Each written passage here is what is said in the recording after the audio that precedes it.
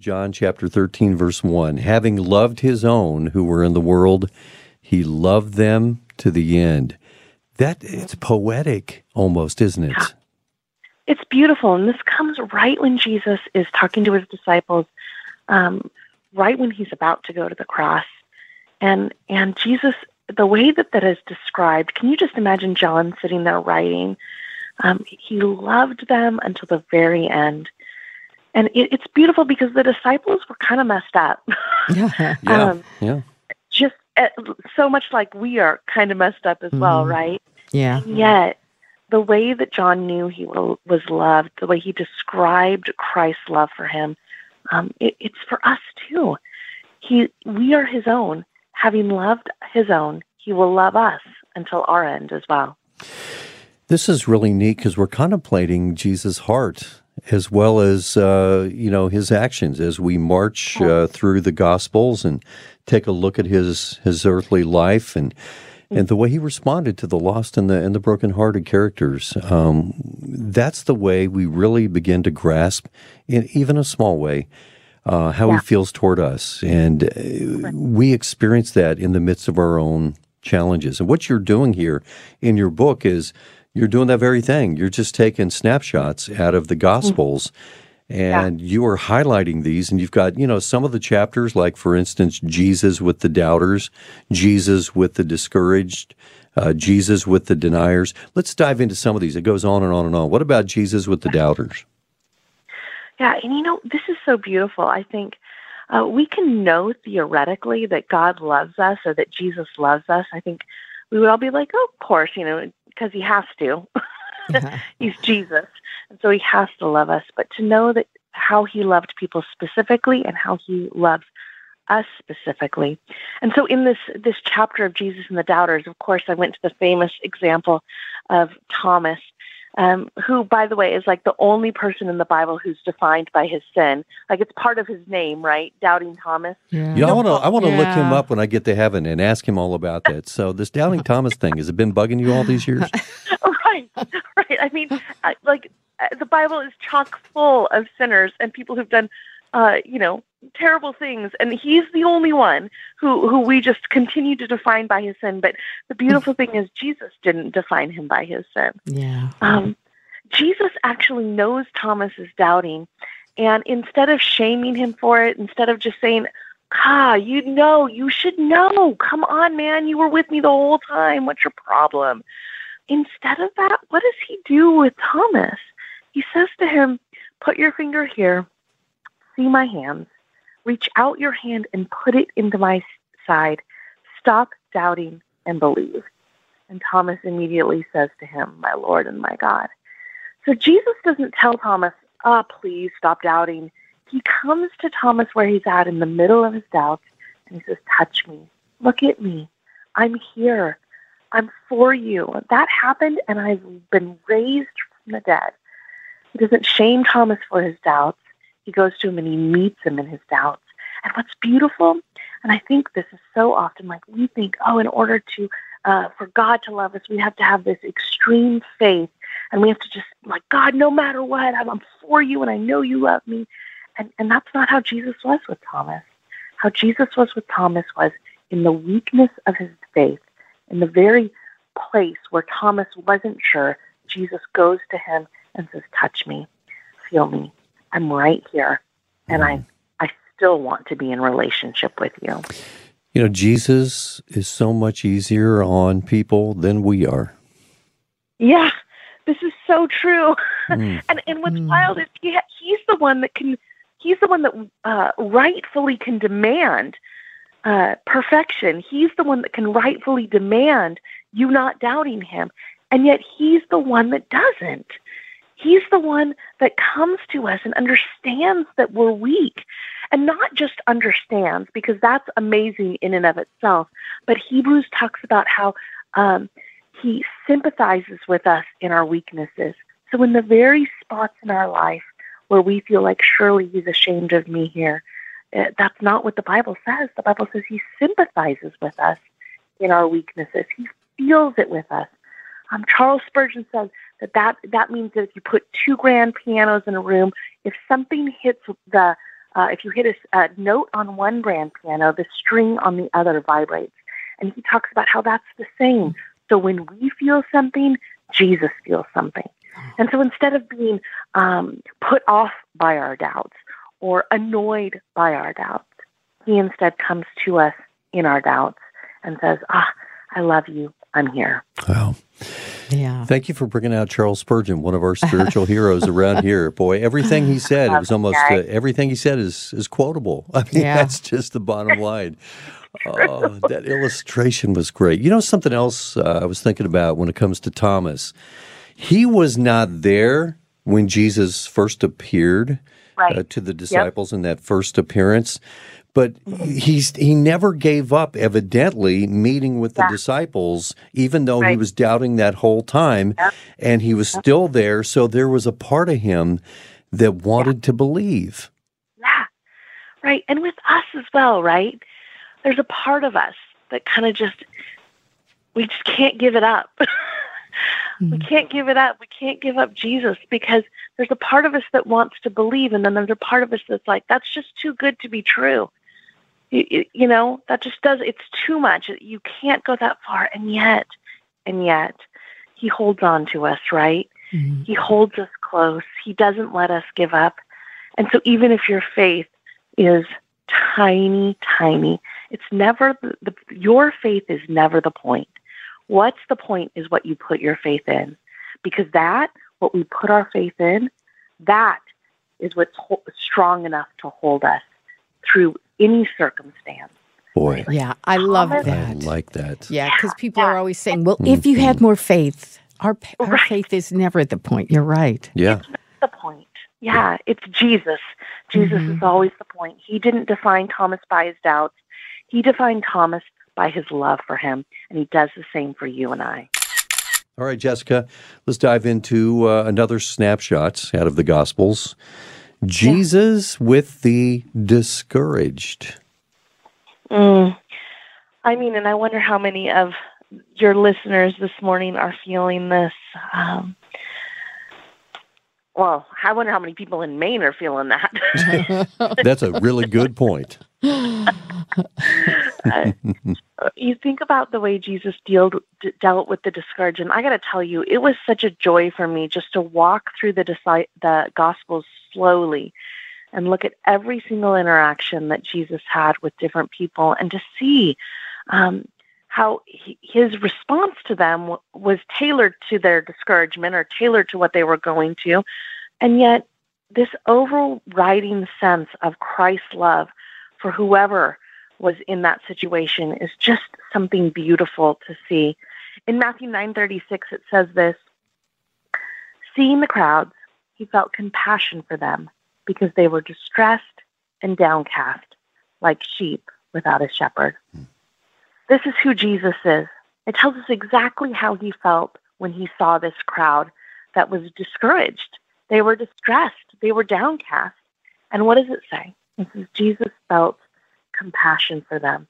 And that you can feel compassion for somebody and not be motivated to do anything about it. Yeah. Like I can feel compassion for the people in Maine, but I'm doing nothing about that. You can feel compassion for somebody, but also choose to just be comfortable. But that's not what Jesus does. Jesus doesn't just feel compassion and then look away. Jesus' compassion for us, for the discouraged, moves him towards us in love. It moves him towards those people in love, and not in a way where he's going to just sort of help them and it won't cost him anything. His compassion towards the distressed and the discouraged literally cost him everything. He gave his very life for those people because he wanted to gather them like a shepherd gathers his sheep, right? Pick them up, put them around his shoulders, protect them, provide for them.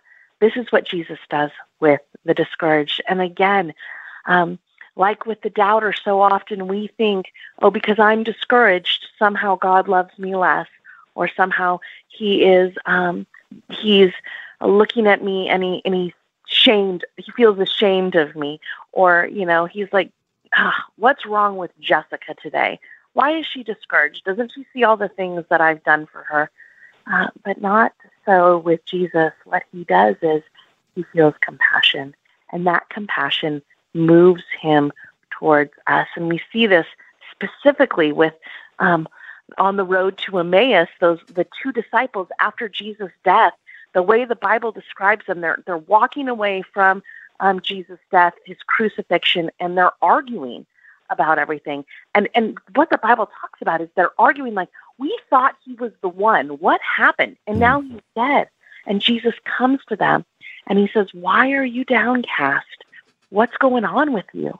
So he comes to us in our discouragement and asks us, tell me what's happening.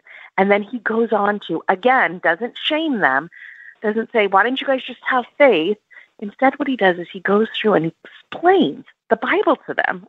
What a Bible study that was. If only I could have been there. Yeah, talks them through their discouragement and walks with them, stays with them, and then eventually breaks bread with them, which is what he does with us as well, right, in the act of communion. So if you're discouraged, remember who he is. He feels compassion for you.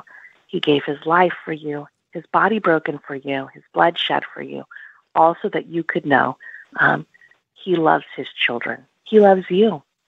You know what? This ties in very nicely with those who are feeling a sense of failure, of disappointing Jesus here today.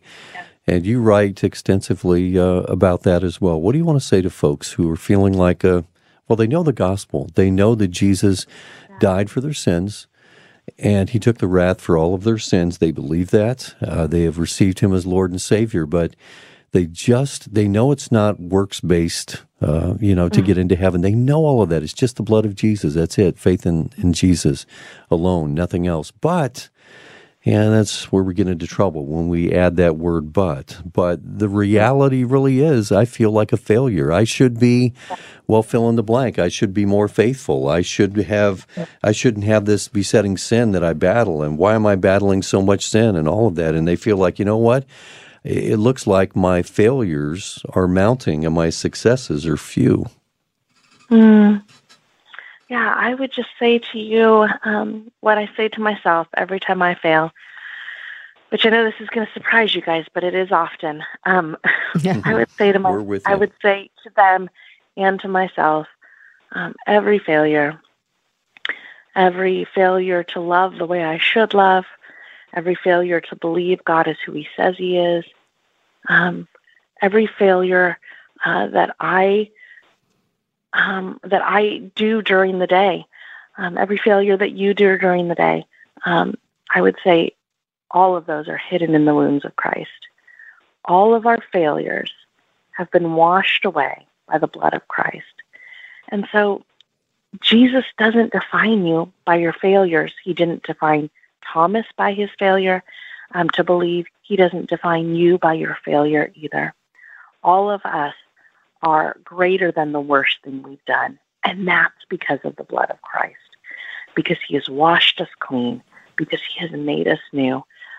We aren't just forgiven, we are justified, which means when God sees us, it's just as if we'd never sinned, and also just as if we'd always obeyed. You and I are hidden in the perfect work of Christ. So to the failure, I would say, you can stop looking at yourself now and look at your Savior.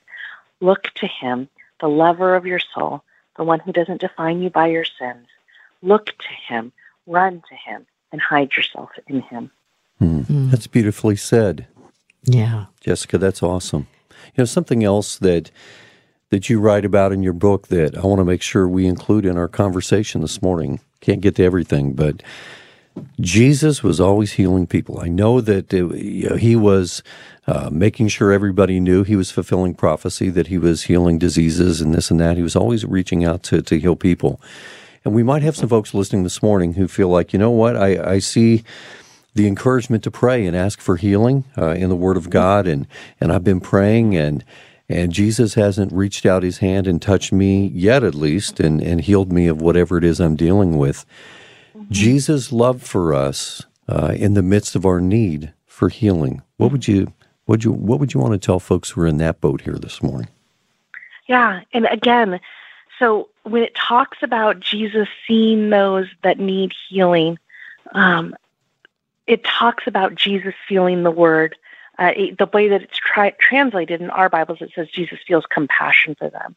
But that word, that Greek word there, actually means Jesus was enraged. He hates the way things are here. They're not the way they should be. And so for people who suffer from a disability, who every single day get up and feel their body is not right, their body has betrayed them, Jesus is enraged by that as well. And so while you may not be healed here, while you may not experience that complete wholeness here, there is a day coming when you will experience complete and full wholeness. So I would just say to you, in those moments where you feel like this isn't fair and this isn't right, I would say it isn't right. It isn't the way it was supposed to be. It's not the way God intended it. And while some people may experience physical healing on earth now, others may not. But there will be a day. There will be a day when you will be able to experience complete wholeness. Things will be made right. Every tear wiped away. No more sickness, no more sadness, no more death. Just Him. We will be with Him. Emmanuel, God with us, we just celebrated, right? Like Him coming to be with us. And now we're going to be with Him. And on that day, you will understand what wholeness is. And that goes for all of us, right? So not just wholeness physically, but wholeness emotionally, psychologically. Wholeness, the way that we were meant to be, we will experience it someday. That is a word of great hope and great truth. Jessica Thompson, our guest. We need to let you go, Jessica, but thank you so much for getting up early and being with us. You've blessed a lot of people. You've blessed us here just having this conversation about the love of Jesus, man. I'm telling you what, look at some of these chapters here. I mean, guys, I'm telling you, this book is dynamite. It's going to minister to you in a very powerful way. You know, Jesus with the fearful, Jesus with those in danger, Jesus with those in need, Jesus with the outcast, Jesus with those who hated Him, Jesus with His betrayer. Oh, man, it goes on and on and on. And it's such an accessible book, too. It's filled with truth, but it's not overwhelming, if you know what I mean.